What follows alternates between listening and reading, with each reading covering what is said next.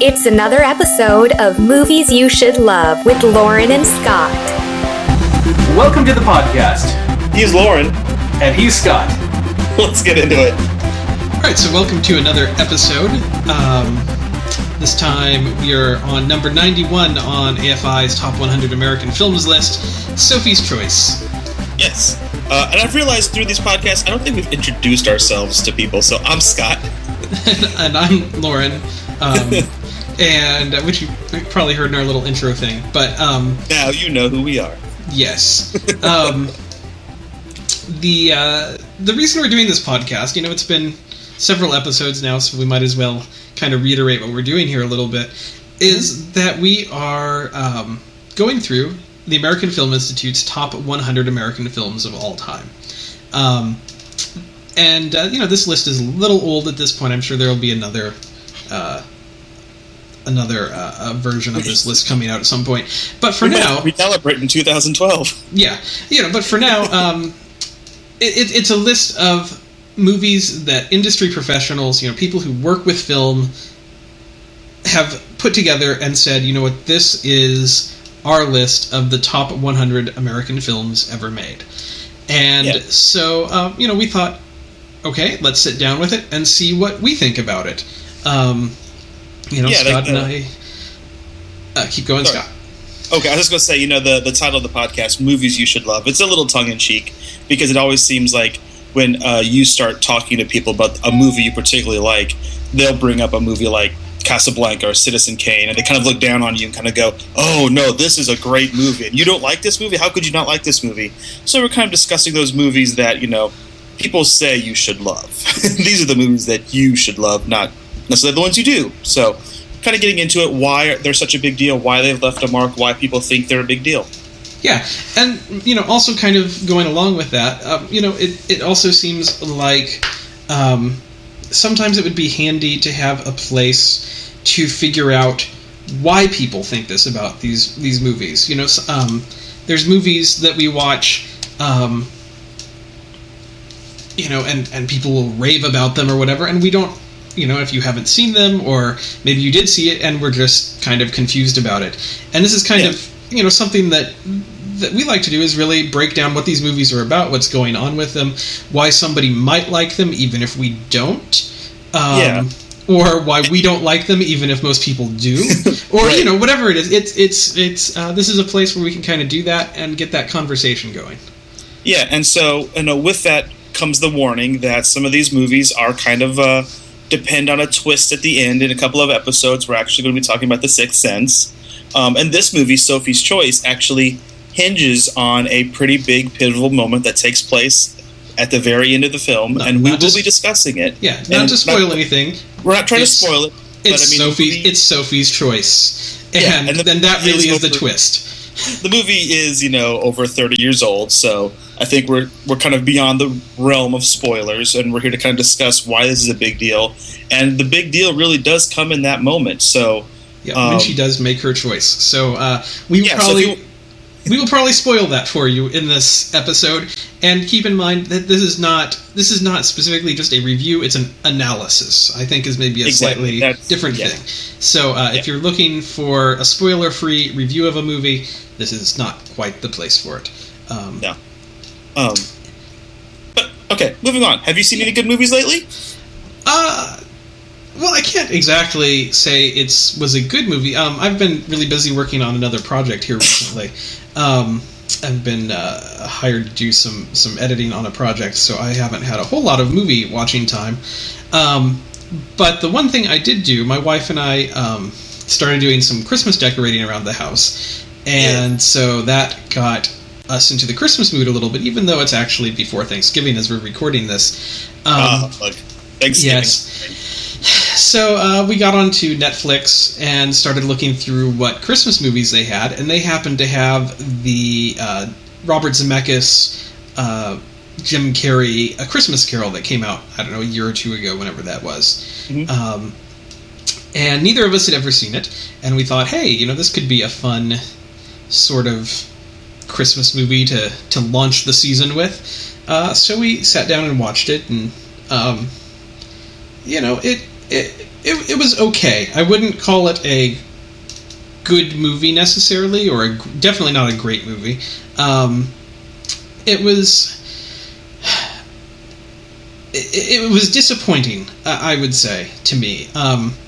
It did a couple of things that it did some things right, and I don't want to negate some of the things that it did. You know, I thought there was some very interesting stylistic choices, and I liked a lot of the recreation of the time period and things that they did with it. And I liked the way they portrayed some of the characters and things in it. But aside from that, I don't know that the motion capture technology that Zemeckis is doing is really working for me. You know, between this and Beowulf, personally, I think Beowulf was probably a little bit more successful. A Christmas Carol seems like a really normal sort of movie to make to me. You know, it's got some special effects in it, you know, ghosts and that kind of thing, but it doesn't seem like something that you really need to have digital actors performing. It seems like something that, you know, that you could actually go to a theater to see, as opposed to, you know, something where you're fighting dragons or something like that. And so that really kind of pulled me out of this story. It's, you know, it's actually a really personal sort of story, and this movie almost turned it kind of into like an action film or something. There were so many sequences. Where he's flying through the air, or he's flying through the air, becomes or like big and slapsticky, or he's you know, trying to get away from the ghost of Christmas yet to come and stuff, and you know, he's shrinking, and you know, there's all of these action sequences that have nothing really to do with the larger story, and that really pulled me away from you know, I think what Dickens was really trying to do with the story, and what it is kind of at its root. And kind of then on the technical side of it, it really struck me how much, like, every shot in the movie was designed for the technology as opposed to the storytelling. There were so many times where a shot would you know, sweep, the camera would sweep around a character and like go through a handle in a door, or right, you know, create these shots that you couldn't get with normal camera technology. But because you can't do that, it was all very stiff and very staged. It's a very weird thing, and it just felt very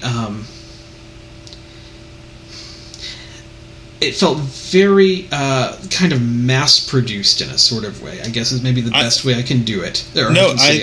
I think, and one of the big things going against it, because Kelly and I watched this, I think, when it first came out on DVD and Blu-ray, but one of the things going against it that Beowulf actually didn't have going against it is that there's 1,000 Christmas Carol stories that have been made, and so when you sit down to watch this particular version, all you have is like, well, what new are you going to bring to it? And because you already know the story, you know it's going to be this, and it's going to end with him carrying Tiny Tim, and that's the story. It's a great story. But, you know, like last year, there was the Christmas special for Doctor Who was a riff on A Christmas Carol. And there have been hundreds of those through film history. Exactly. I mean, you have the Muppets. You have, you know, go back to George C. Scott. And earlier, it's like Patrick Stewart has been Scrooge. There's been a lot of really great stories. And like, I've been kind of sad by Robert Zemeckis' film career in the past couple of years, because I love him. I love his movies. Back to the Future is definitely in the top 10 favorite movies of mine. Forrest Gump often is as well, and it's like when he sits down and makes a live action film, he knows how to make a fun live action film. Romancing the Stone, you know, it's like these are movies that are just a lot of fun that people should watch. And then he makes these CG movies, and the life drains out of them.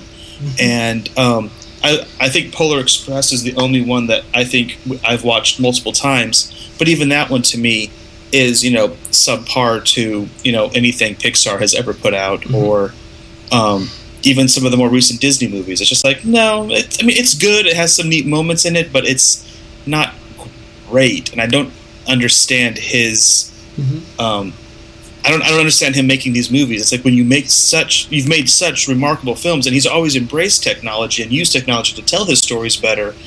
But why abandon? I mean, when you look at the cast of that Christmas Carol, you have Jim Carrey, who does a good job with Scrooge, but you could have put him in makeup and aged him if that's what you wanted to do. But then you have Gary Oldman, and you have Colin Firth, and you have is Robin Wright Penn in that one too? She is, yes. And so it's like you have all of these phenomenal actors being portrayed by computer versions of themselves. Especially Colin Firth. I was astonished by how much he looked like Colin Firth without actually being Colin Firth. I was just like, why?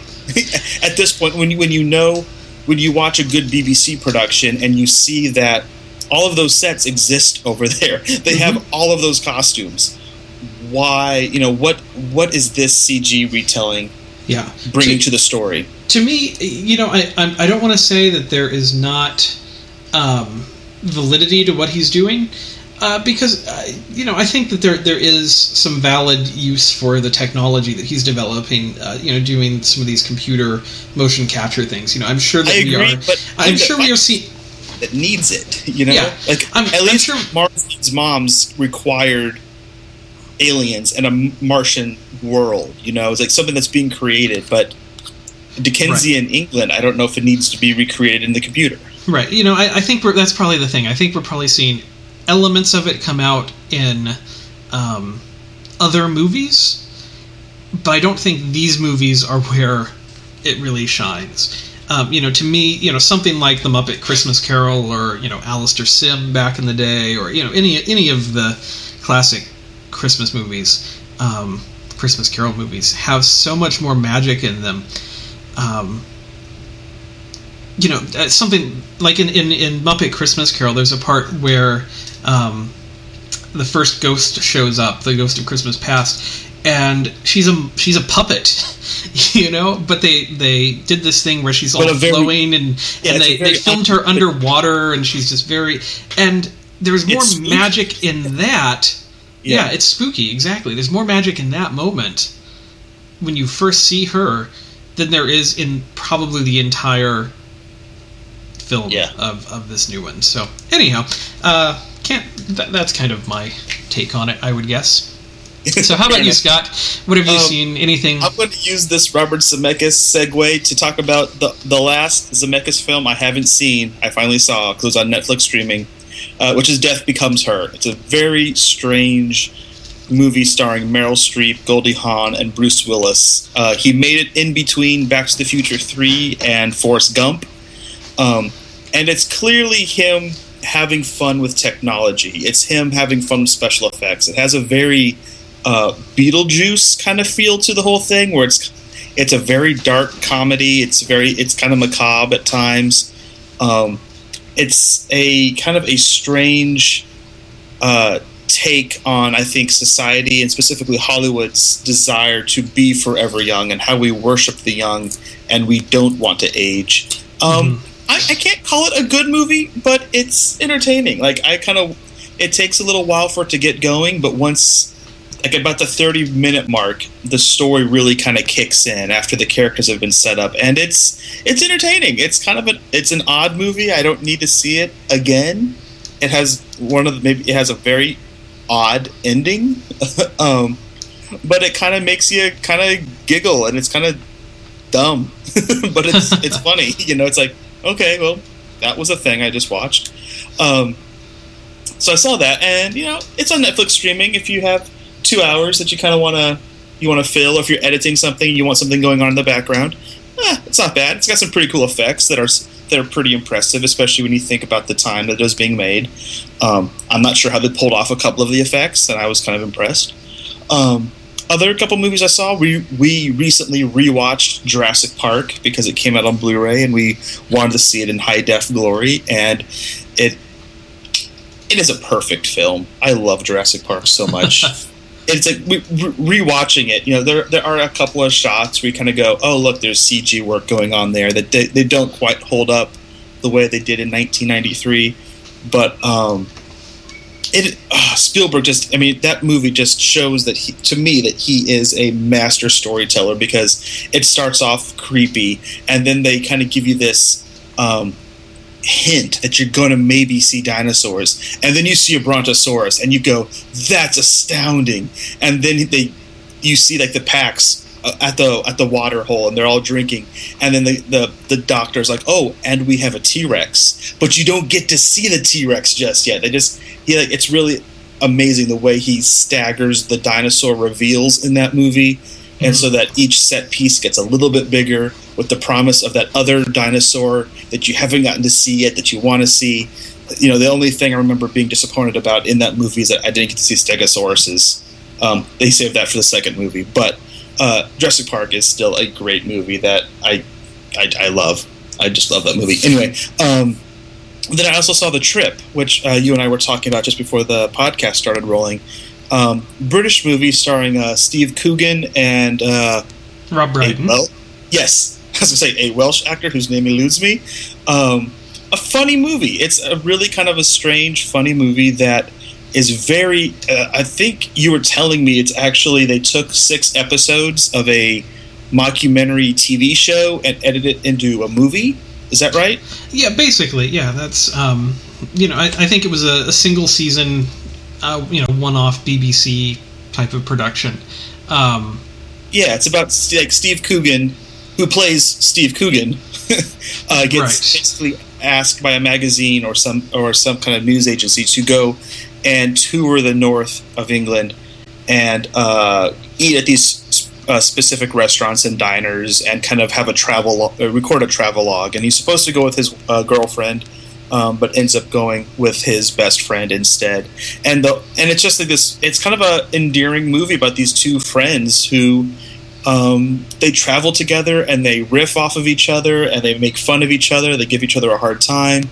But then there's this really amazing, sweet, bittersweet moment that I really, really enjoyed when they get to a church and they start talking about funerals, and they kind of give each other their eulogy that they would, if they had to speak at the other person's funeral, this is what they would say. Yeah, that was a great moment in it. Yeah, and for nothing, I really just was like, it was a really cool moment, and it's like the whole movie kind of has that feeling of like, this is the kind of relationship men have with other men, kind of a thing. It's just like, we can do this and laugh at each other, poke fun at each other, and we might mock each other relentlessly, but ultimately that all comes from a place of love, and it's great. And it was as a movie, it's a little wandery because it doesn't really have a story per se. Like, it doesn't have like a this happens, so this happens, so this happens.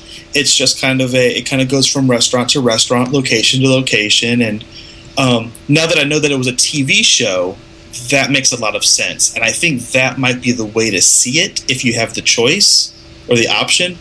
I don't have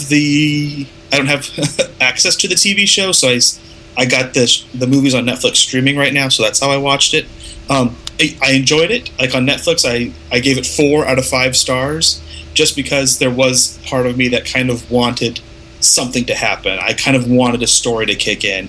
And if I had watched it in, 20-minute segments or 30-minute segments as a TV show, I might have forgiven that because I would have gone into it with a different mentality. Anyway, really funny, really good. I'd recommend it. Yeah, I was going to say, I've also seen it, and I really liked it. It definitely has kind of this bittersweet, the characters have some depression and ego issues, and, it's both really funny and really kind of touching and deeper than you kind of expect it to be at times, kind of from the description. Yeah. I really enjoyed it.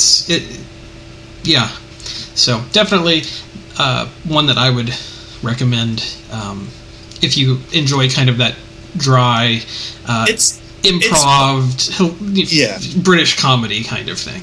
British comedies, for the most part, I tend to like a lot more British comedies than I like American comedies, because they have, most of their comedy comes from a place of drama. It kind of comes from a place of rooted in reality and just like being able to relate to the characters while being able to laugh at them. And so I tend to gravitate towards that more than a lot of what we see over here.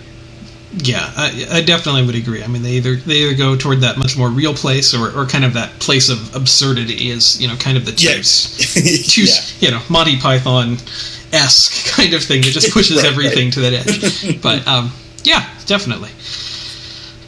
All right, so that is some of the stuff that we have seen here recently. Good, bad, and indifferent. There's nothing really bad, just some indifferent in there, and a couple of good. So, is there anything going on in the world of movies that I have not heard about or that deserves our mention? There very well could be. I have been quite out of the loop here recently. I've been working on a big project, so I have not been keeping up with my sources. Likewise, honestly, less big of a project than you, but I've been working on a web series, and we just wrapped, and I finally finished and posted the final episode. And so this is my first day actually not working on it in a couple of weeks, and so I'm not really sure if there's anything worth mentioning, so we'll come back to it next week. All right. So let's get on to our movie, Sophie's Choice. Yes. So, released in 1982. So this, I would have been, 1 at the time when it came out? Yeah, it's probably 1.5 or 2, depending on what month it came out. Yeah, so, it was based on a novel, or a book, that the director, Alan J. Pakula, adapted. He wrote and directed this adaptation. It's about a young, basically we kind of see the whole story through this young writer from the South. He moves to New York. His name is Stingo, or that's what they call him anyway. And he moves to New York, and he meets these two people that he ends up he lives beneath his apartment is right beneath theirs. You have Sophie, who's played by Meryl Streep, and you have what's his name? I know it's Kevin Kline plays it. Nathan. Yes. Nathan and Sophie, and Nathan's played by Kevin Kline. The writer Stingo is played by Peter MacNicol, who I only knew from Ally McBeal and Dracula, Dead and Loving It. So it was kind of it's just funny to see him in a dramatic role. But he did a great job. He kind of has a thankless job in this because his character is the storyteller. Yeah. It's the least fleshed out. Yeah, but the way the story is structured, the way the movie is structured, is basically he witnesses these other characters, Kevin Kline and Meryl Streep, basically telling him things about their lives. I mean, he's basically reaction shots throughout the whole movie. He has a lot of reaction, and I kind of felt bad for Peter MacNicol because it's a lot of reaction shots, and he doesn't even get to narrate it, even though it's another actor doing the narration. It's clearly an older gentleman who's supposed to be kind of reflecting back on, the 1940s, which is when the story kind of takes place, in which he moved to New York and experienced this. I will say, before we move on to the rest of the story, Peter MacNicol, I really liked him, but I think he was kind of the weakest part of the story, just because he's playing a Southerner, and I didn't ever really buy his wandering accent, and it kind of bothered me, the way he would kind of slip and slide out of his accent. But that's a minor nitpick for a much bigger and better movie. Yeah. So, anyway, getting at this movie, released in 1982. I had never seen it until now. I've kind of been purposely avoiding it, and have you really been purposely avoiding it? To an extent, yeah. I knew about the choice. Obviously, there is a choice in this movie because it's Sophie's Choice. And I knew what the movie was about, and it's kind of one of those know enough not to really want to see something or care about it. Yeah, so I'm glad that we're doing this so I can see it. Yeah, same here. I wasn't ever really purposely avoiding it. It was just really not on my radar or really in a place of interest, just because I kind of went, oh, it's a movie about this, Mm-hmm. It's like I wasn't avoiding it, but the opportunity never really presented itself where I wanted to watch it. It's kind of one of those movies where, I know I know it's one of those, big movies that people talk about, and it's been in my Netflix queue probably since I joined Netflix, and has been accurate. Yeah, and it has been steadily bumped further down the list as I keep adding new things. And it's probably awful, some of the things that I bumped this movie with, but it's just been one of those movies because I knew what it was about, and it takes a bit for me to want to get into kind of one of those Holocaust remembrance movies because I know it's going to be a pretty heavy deal to get into. I didn't realize it was a Holocaust movie until I got the envelope from Netflix. Like I had somehow missed that detail. Do we want to talk? No, let's not talk about the choice that she makes just yet. We'll get into that here in a second. But I thought I knew the basic nature of her choice. Mm-hmm. I didn't realize it was the choice she had to make was what it was, though, like the actual true choice she made. And so I was not completely prepared for that when it arrived. Yeah. So, so Meryl Streep is this Holocaust survivor. She was in Auschwitz. Yes. And Kevin Kline is, she made it to America, but was very ill. She had an iron deficiency and, was in very bad shape. Kevin Kline kind of found her and nursed her back to health, and they formed a relationship out of all of that. And, very early on in this movie, as Peter McNichol's character, basically, the first night he's there in New York, there's kind of this incident. This is maybe, 5 or 10 minutes into the movie? I mean, we're very early on, where Meryl Streep and Kevin Kline have this huge fight kind of thing, and we see our first introduction to Kevin Kline's character is that he is not a good person. He's verbally abusive and yelling at Meryl Streep and walks out on her basically, and that's kind of our introduction to our characters, and and that really kind of summarizes these characters a lot in that moment.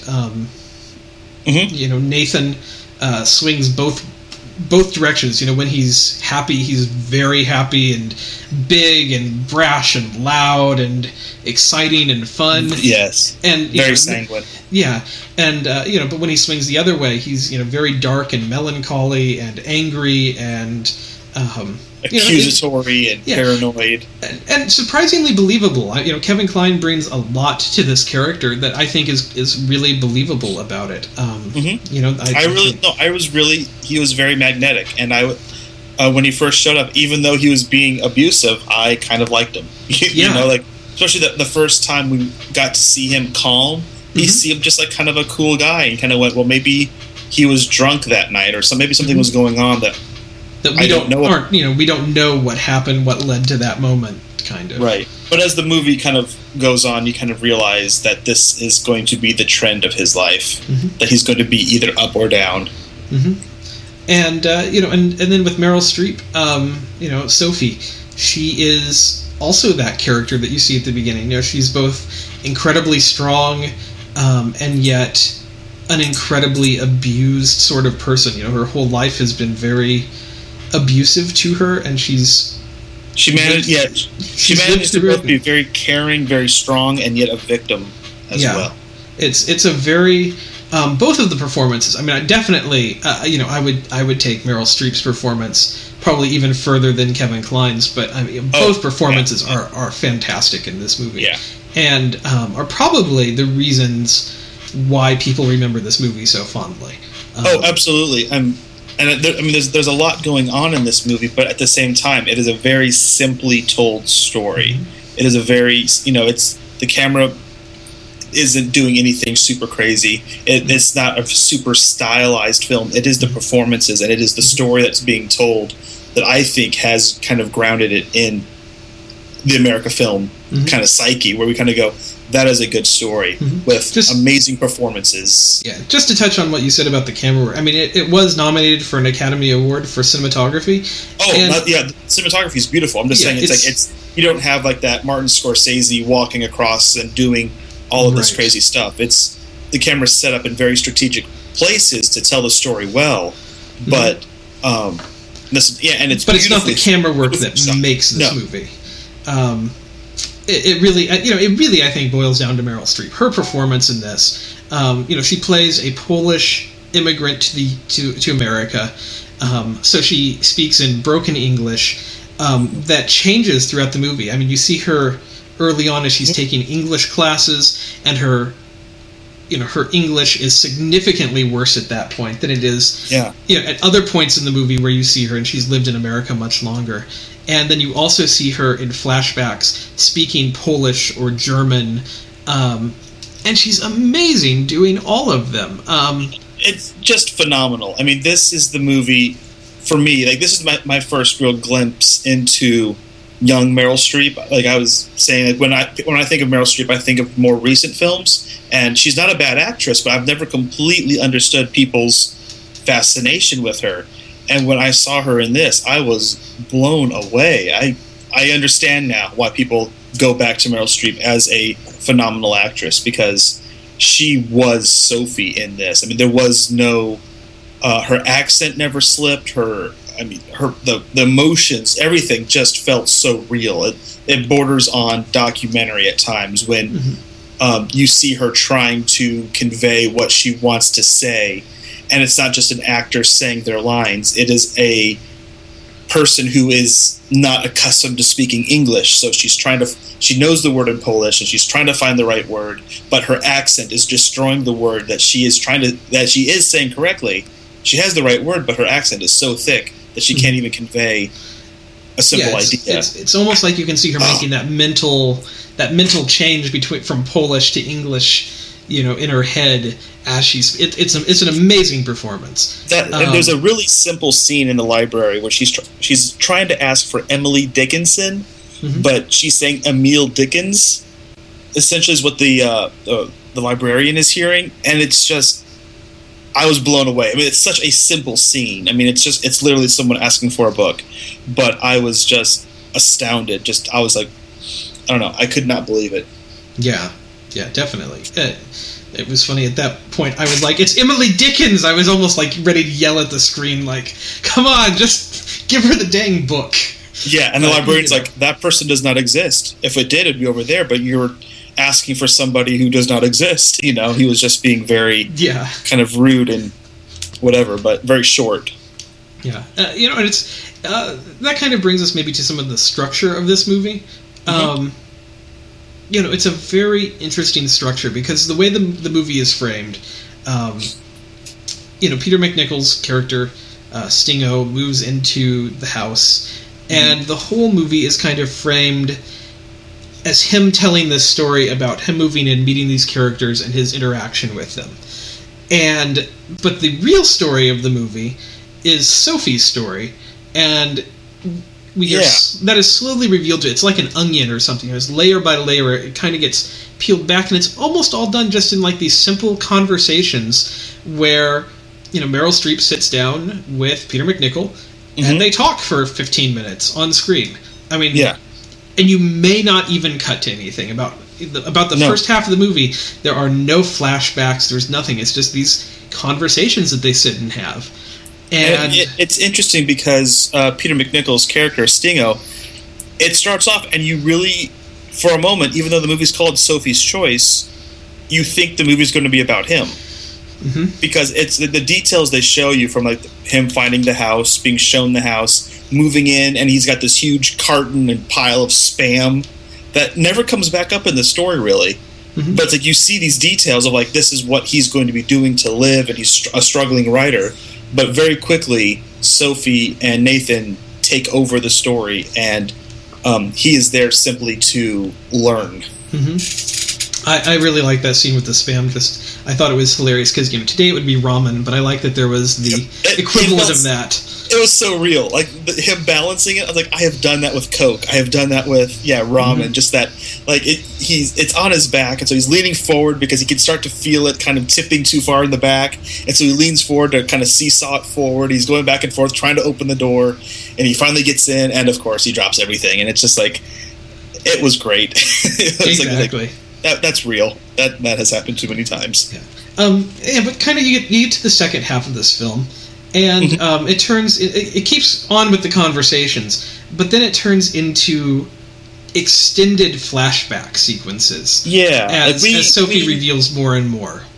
We learn pretty early on that she migrated over from Poland, and she has no love for the Nazis. We see the Auschwitz numbers on her arm, and so we know that there's that history there. It's not like this big reveal that happens halfway through the movie, but once we get about halfway through the movie, we start exploring the backstory of all of the characters, and it kind of starts with Stingo learning about her father, who was a teacher in Poland, who might have actually been a Nazi sympathizer. And things start changing where all of a sudden you kind of start realizing that what we've been presented to this point may not be completely accurate. We have an unreliable narrator. We have somebody who doesn't have the whole story, but is still telling it. Mm-hmm. Yeah, he's telling what he knows, but he doesn't know the whole story yet. Right. And go ahead. Oh, no, you go for it. No, I was just going to say, and it even goes to Sophie and even to Nathan as they tell their sides of the story, that you even wonder how much do they actually know about the things that they're talking about. At least that's kind of where my mind started to go once I realized I couldn't completely trust Stingo's narration. I wondered if Sophie understood some of this, and how much did Nathan actually understand? Does Nathan know what Sophie tells? No, I mean, Sophie tells us that. She's never told anybody what she tells Stingo at the end. Exactly. So. And anyhow, so you kind of have this structure of everything, and it's very interesting because I don't think that this is at all how you would make a movie today. Mm-hmm. I kind of watch it and I go, what's interesting about this movie? If you're thinking about this objectively without seeing Meryl Streep's performance and understanding all of that, what's interesting is that she has this interesting history that culminates in this choice moment that she has. And, I think today we would make the film and it would be that story. It would just be, here she is as a child and here she is growing up. You wouldn't have this framing story. It would just be a movie about Sophie leading up to her choice. And that would be kind of the big defining moment and some kind of summary of everything. I do see that. I do think there. I both agree and disagree because I think that if the story was told today, we would basically lose the Stingo character, and Sue would be dropped. Because I could see definitely a movie being made today of basically it's starting where Nathan and her meet, and it become their story, and then we kind of go forward and with them maybe on the verge of getting married. We start to hear some of her. We understand why she's so trepidatious about starting a family and about I could see a structure like that where we're moving forward in time in the 40s and then going back to the 30s every once in a while to see that. But I think we would definitely have a completely different story that would not stop to sit down for 15 minutes and have two characters talk in the moonlight. Yeah, exactly. It would be a constantly moving forward, actively moving forward story. Mm-hmm. Yeah. So I think that's a really interesting choice that this movie does, and it, I don't think it's a choice most movies should choose, but in this case, I think it really works. It's an interesting structure, and the actors involved have such magnetic personalities that it really, really works. So I mean, I guess that should really take us to the choice. We've hinted at it several times. So much. I mean, if you've watched anything, or if you're just even vaguely aware, if you've followed movies, I think you basically know that the movie kind of comes down to a decision that involves her children, two children. But to get to that, basically what we understand is that she's in Auschwitz. We have understood that as the story progresses. We understand that she's a prisoner, and we first learn that she is there with her son, and that she has not seen her son in a little while because they've been separated inside the prison. And we see her at one point talking to one of her German captors, saying, "Please, could you enroll him in this program where he would be sent away to a German family and be adopted?" I understand that that is a thing you have here at the camp, and he looks German, please take him. And so we understand that she's doing everything she can to protect her children. And then at one point we hear that she never sees her son again, that this commandant, or whatever rank he was, he doesn't uphold his end of the bargain, and she never saw his son again. So within the context of the film, we're left to assume that her son dies at Auschwitz as well, though it's never actually explicitly stated. But we get to the very end of the film, and the night is revealed of the moment, the night that she first arrived at Auschwitz. She arrives there with 2 children, we discover, a little girl and her little boy. Do you want to go on with this, or shall I keep going? No, I mean, I think that, they're kind of standing there, and she's kind of holding onto the kids protectively. They're kind of clinging to her. And, one of the Germans comes up to her and basically, through a short dialogue, he finds out that she is not Jewish, that she is a Catholic. Yeah. And she's a Polish Catholic, and so he kind of says, well, that gives you a choice, because you aren't a Jew. Because if you were a Jew, we would just, separate, the boys would go here, the girls would go there, and you would go there. But since you're not a Jew, you can choose which one of your children you want to save, basically. Do you want the boy? Do you want the girl? Whichever one you don't pick is going to go die right now, basically. Yeah, and the boy looks to be about 10 years old, maybe 8 or 9. And the little girl she's old enough to be able to speak, at least able to say mama or mommy, but she's carrying her, so I mean, she's definitely much younger. Yeah, I'd say maybe like 5 or 6. Yeah, she doesn't say anything in the scene, but she's being carried. And so at first she goes, no, I can't choose. I can't do that. You can't choose. He's like, well, then we'll just take both of them away. And then in a split second, she goes, well, take my girl, take my baby. Yeah, and as they do start dragging both children away, she has to pick one, or else both children are going to be taken, basically.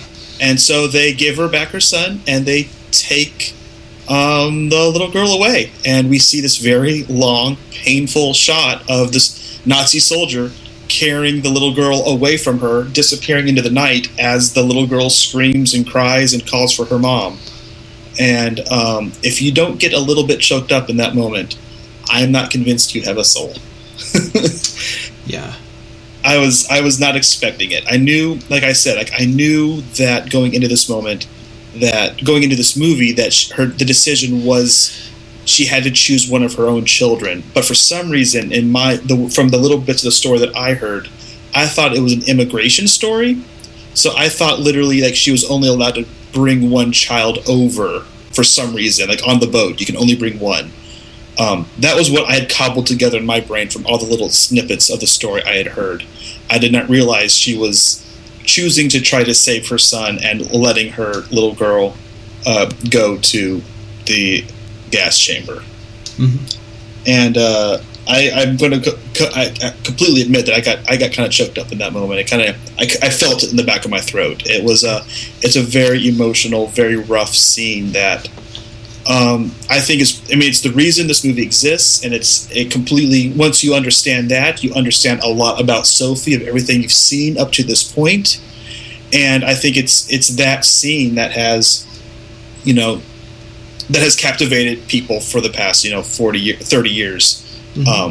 Because it is so emotional, and it's terrible. It is the, what would you choose? I mean, it is the impossible decision. How could any parent, how could any person choose to save one person, save one of their children and allow the other one to die?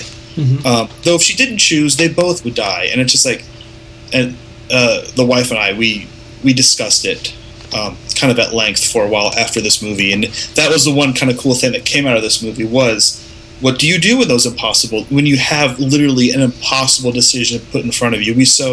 Here in our first world country, we have so few impossible decisions, put before us. But man, what do you do in that? Looking back, when you see the whole movie, you understand that it almost didn't matter what she did because she still ended up losing both of her children. But in that moment, you don't know. All you know is that you're being confronted with the face of evil, and you have to do what's best. And make the best choice in the face of evil. Yeah. And yeah, it is. It's impossible, and you can start rationalizing things, but the thing is, she didn't even have time to rationalize anything. It was just a... Yeah, it's not like she was standing in line knowing, at this point, I have to make a decision. It was presented to her, and she had to make it then. And, yeah, so it's kind of that haunting thing, and it definitely makes sense when you see the rest of the movie that, this is a haunted character. She tries so hard, both she and Nathan's character when they are, when they are not in their fighting mode, when they are not both down or whatever, right. They go over the top to have fun. They try to, and that's very true. They do as much as possible to forget, I think. Yeah, you don't see them just kind of sitting there over a small dinner, kind of laughing. He takes them to the Brooklyn Bridge, and they make these grandiose gestures and toasts. They they deck out the whole apartment to look like a Southern antebellum, On a Sunday, they dress in clothes from the 20s just so that they aren't part of the normal mass of people, or... I love that scene. He's like, they all look like morons! What? Morning! And it's very much these are characters who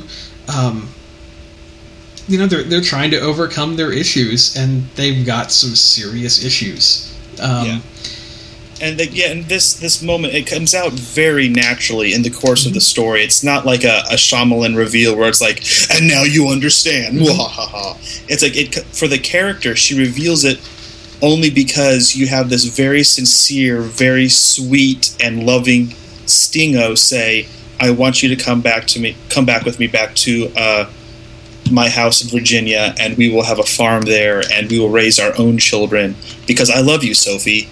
And and it pains her just to think about starting another family. Yeah, the idea of having children. And she goes and she says, what would you do with me? He's like, no, you'd be perfect. I want you to be the mother to my children. And that stabs her in the heart. And she's like, I might love you, but you need a better mother for your children. And up to this point, you don't understand because she seems to have been a really good person. When she sends food down to Stingo, she's a very loving, nurturing person, it seems, as we've known her up to this point. But once we see that traumatic moment by the train, where she has to make her choice, you understand how she has irreparably been scarred and is, she will never see herself as a mother again. She is a monster in her own eyes.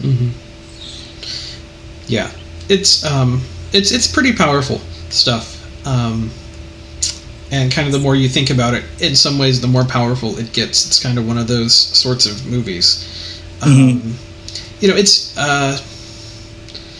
It's also a movie that has a lot of kind of layers to it. I mean, there's stuff like the bed holds a lot of symbolism throughout this movie. There's a poem, an Emily Dickinson poem that is quoted twice at different times, kind of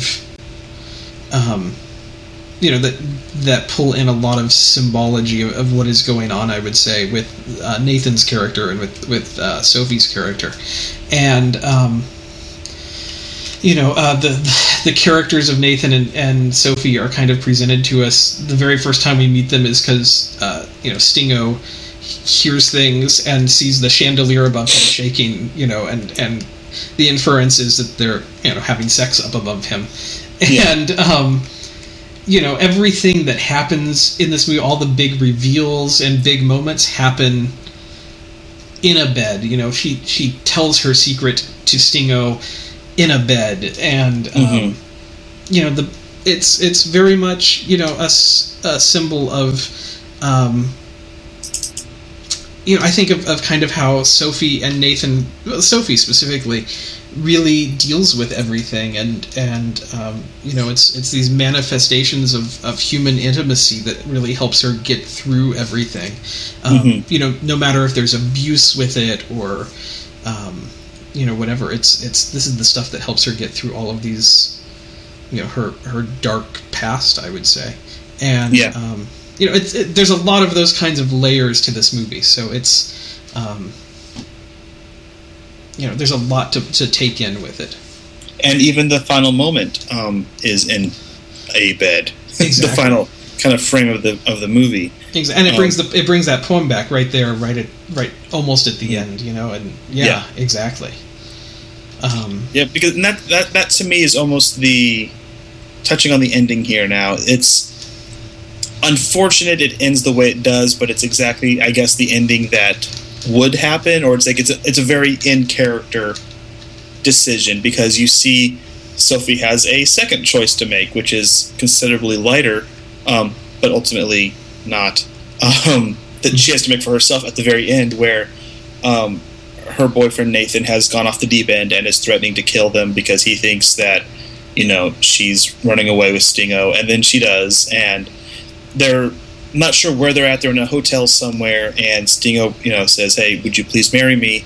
And then the next morning, she's gone. Yeah, and she's left him a note. Left a note, and basically has made the choice to go back to Nathan, who, despite everything, she still kind of goes back to. It's the very tried and true abusive relationship, and she goes back to him, and so Stingo goes back up there, and they have Nathan's killed her and killed himself, and he finds them both. They've poisoned them. He's poisoned the two of them, and they are lying in bed together, kind of cuddled together in a moment of, it looks like it could be a sweet kind of spooning, kind of intimate moment, but they're actually both dead, and so it's actually a very haunting image. Especially since it harkens back to an earlier image where they were both happy and kind of falling in love, and exactly, it's kind of a bookend to that moment, and then that's ultimately the end of the movie. Yeah. Just on a side note, before we get there, as a note to all of the producers at the Lifetime channel, if you were going to portray an abusive relationship, I am a huge fan of this movie for that reason. Because so many times in movies, Scott, you and I have a favorite example of this, which is... we don't talk about it nearly enough. No, the Jennifer Lopez smash hit. What was it? Enough? Is that... Enough already. Enough. Yeah, yes, enough. She has had enough. Yes. Which is kind of the quintessential... in our minds, at least, it's the movie that just incenses us the most about what is wrong with the portrayal of abusive relationships in cinema. Abusive relationships, yeah, especially the way the men are portrayed in that movie, where, I'm all for female empowerment. There are days I call myself a feminist. I am all about it. I really am. But it frustrates me that when we get to a feminist type movie, so many times you have movies like Enough come out, where you have this guy who's sweet and charming and he's a great guy, and then they get married, and literally the night of their wedding he becomes an asshole. Sorry, exactly. Yeah, it just happens without any. And this is what I really loved about Sophie's Choice. Maybe more than anything, and this is kind of a weird thing, but because there have been so many movies that have shown these relationships so badly, I think, this is one of the few times in film where I can see a man being abusive and completely understand.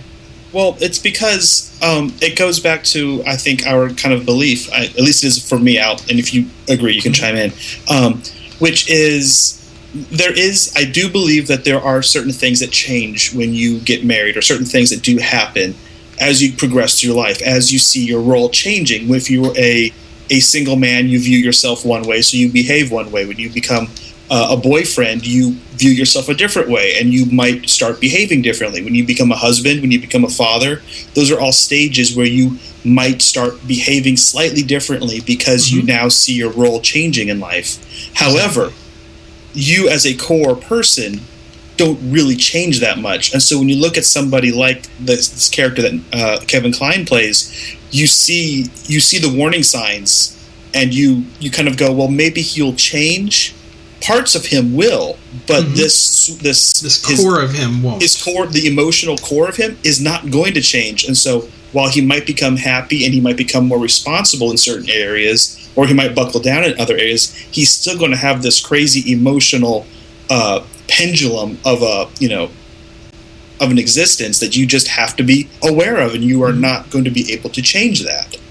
And so I absolutely agree. It's like, it hurts, when I see that she's going back to him. I immediately knew that it was not going to end well for anybody, even if he didn't kill her. I knew it was not going to be a happy life for her. Yeah. And yet, this movie, you understand why she might go back to him. Yes, and that's because you've seen him at his best as well, and you understand the potential of him as a person, and you also see how low she esteems herself, and so she doesn't think she deserves someone good like Stingo. If someone's good like Stingo shows up, he doesn't deserve that. I'm not going to do that to him. I'm a terrible human being. I deserve someone who's damaged like me. And even though she might not have that as a conscious thought, that is clearly what's going on. Yeah. And anyhow, I think this is one of the most brilliant portrayals of that on screen, because so often it is just relegated to, a character who just jumps to one thing, or you come in to a movie without having this complete history, and you just see someone who is just horrible all the time, and someone continuously, or you have, and you look at your usually it's a female protagonist, and you look at her, you go, why are you with him? Because you seem good on all these other levels, and you seem intelligent and all of this stuff. Why would you don't believe it from the ground up? Exactly. In this movie, you believe it, and you understand why these people would be together. Yeah. And I think that's a huge achievement for a movie to make. Absolutely. And if nothing else, that is worth the price of admission, I would say, to this film.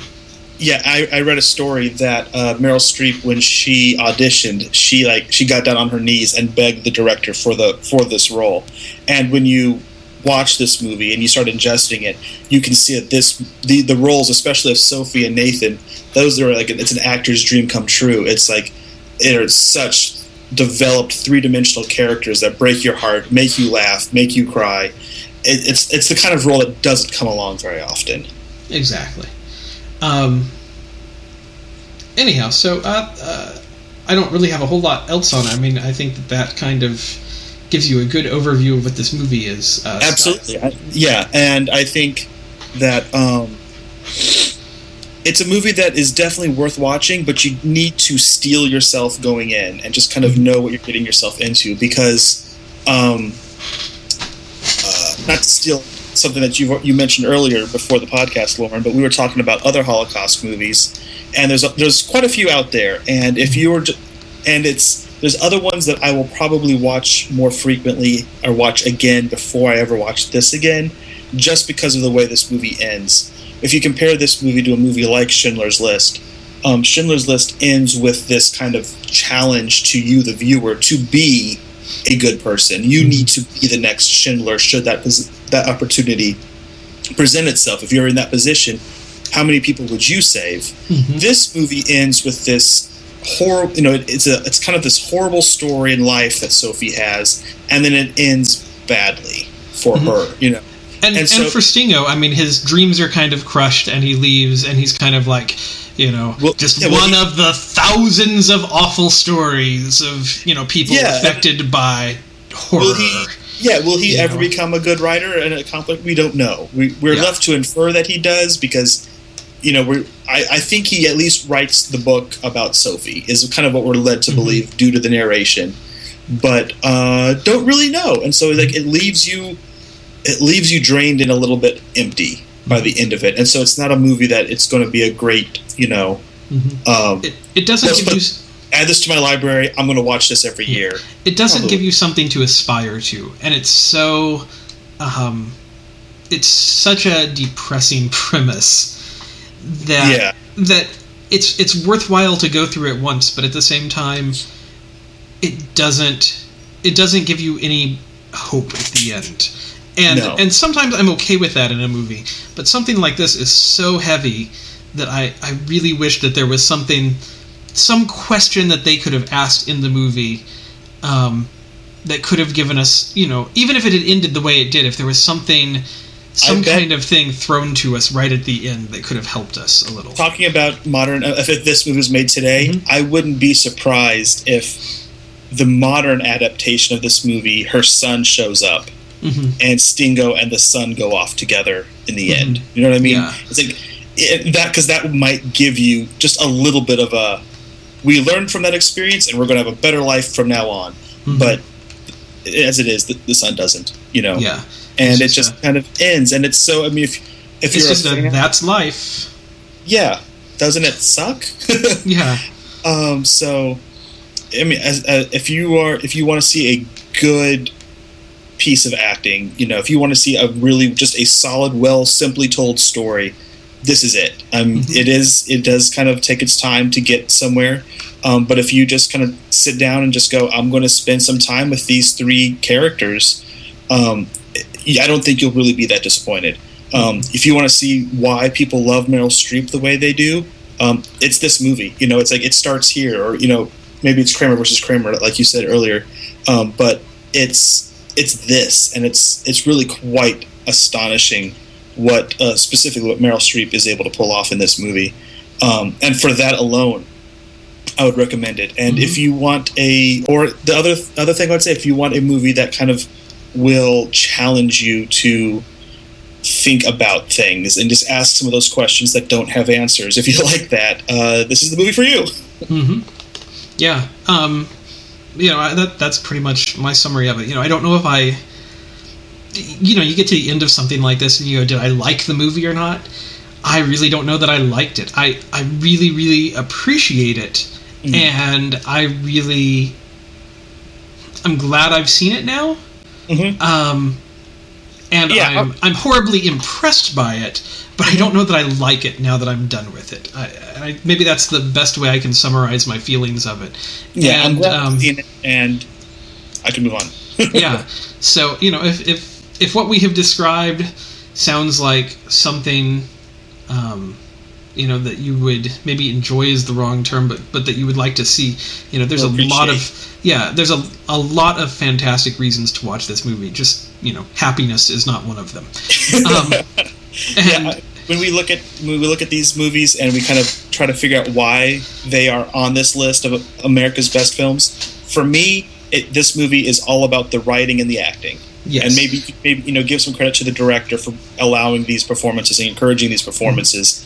But it has very little to do with it has nothing to do with technology. It has nothing to do with you know, anything super groundbreaking. It's just a incredible, well told story. Well, and I'm even going to say, you know, if you're looking for a movie that speaks to the Holocaust or something like that, I do not know that this is the movie for that. I mean.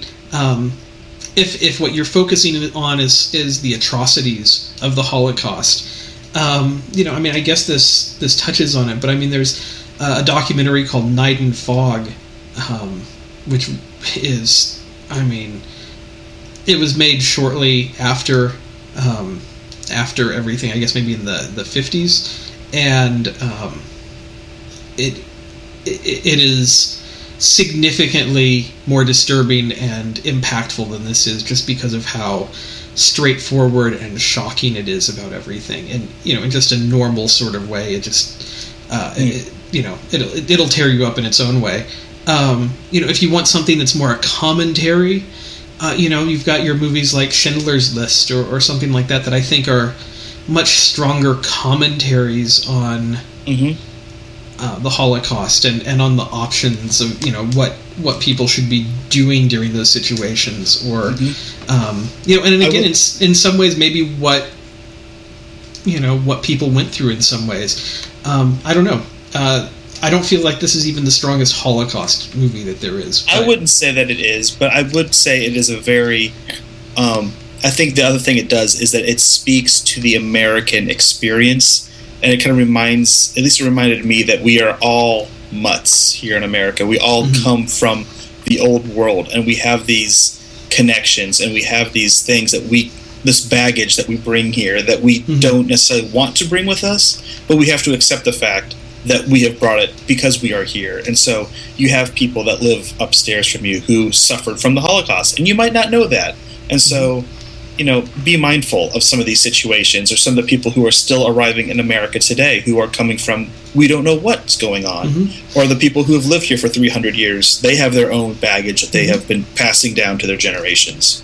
Yeah, and it may not be, I think this movie speaks more towards maybe beyond some of the generational and immigration issues, just to people at large. You don't know what motivates people, until you really get to know someone. You don't know the things that drive their psyche. You don't know what horrible traumas they have in their past. Whether it's death of people near them, or abuse or whatever. And so just generally, as you're dealing with people, give them grace and be nice to people. Yeah.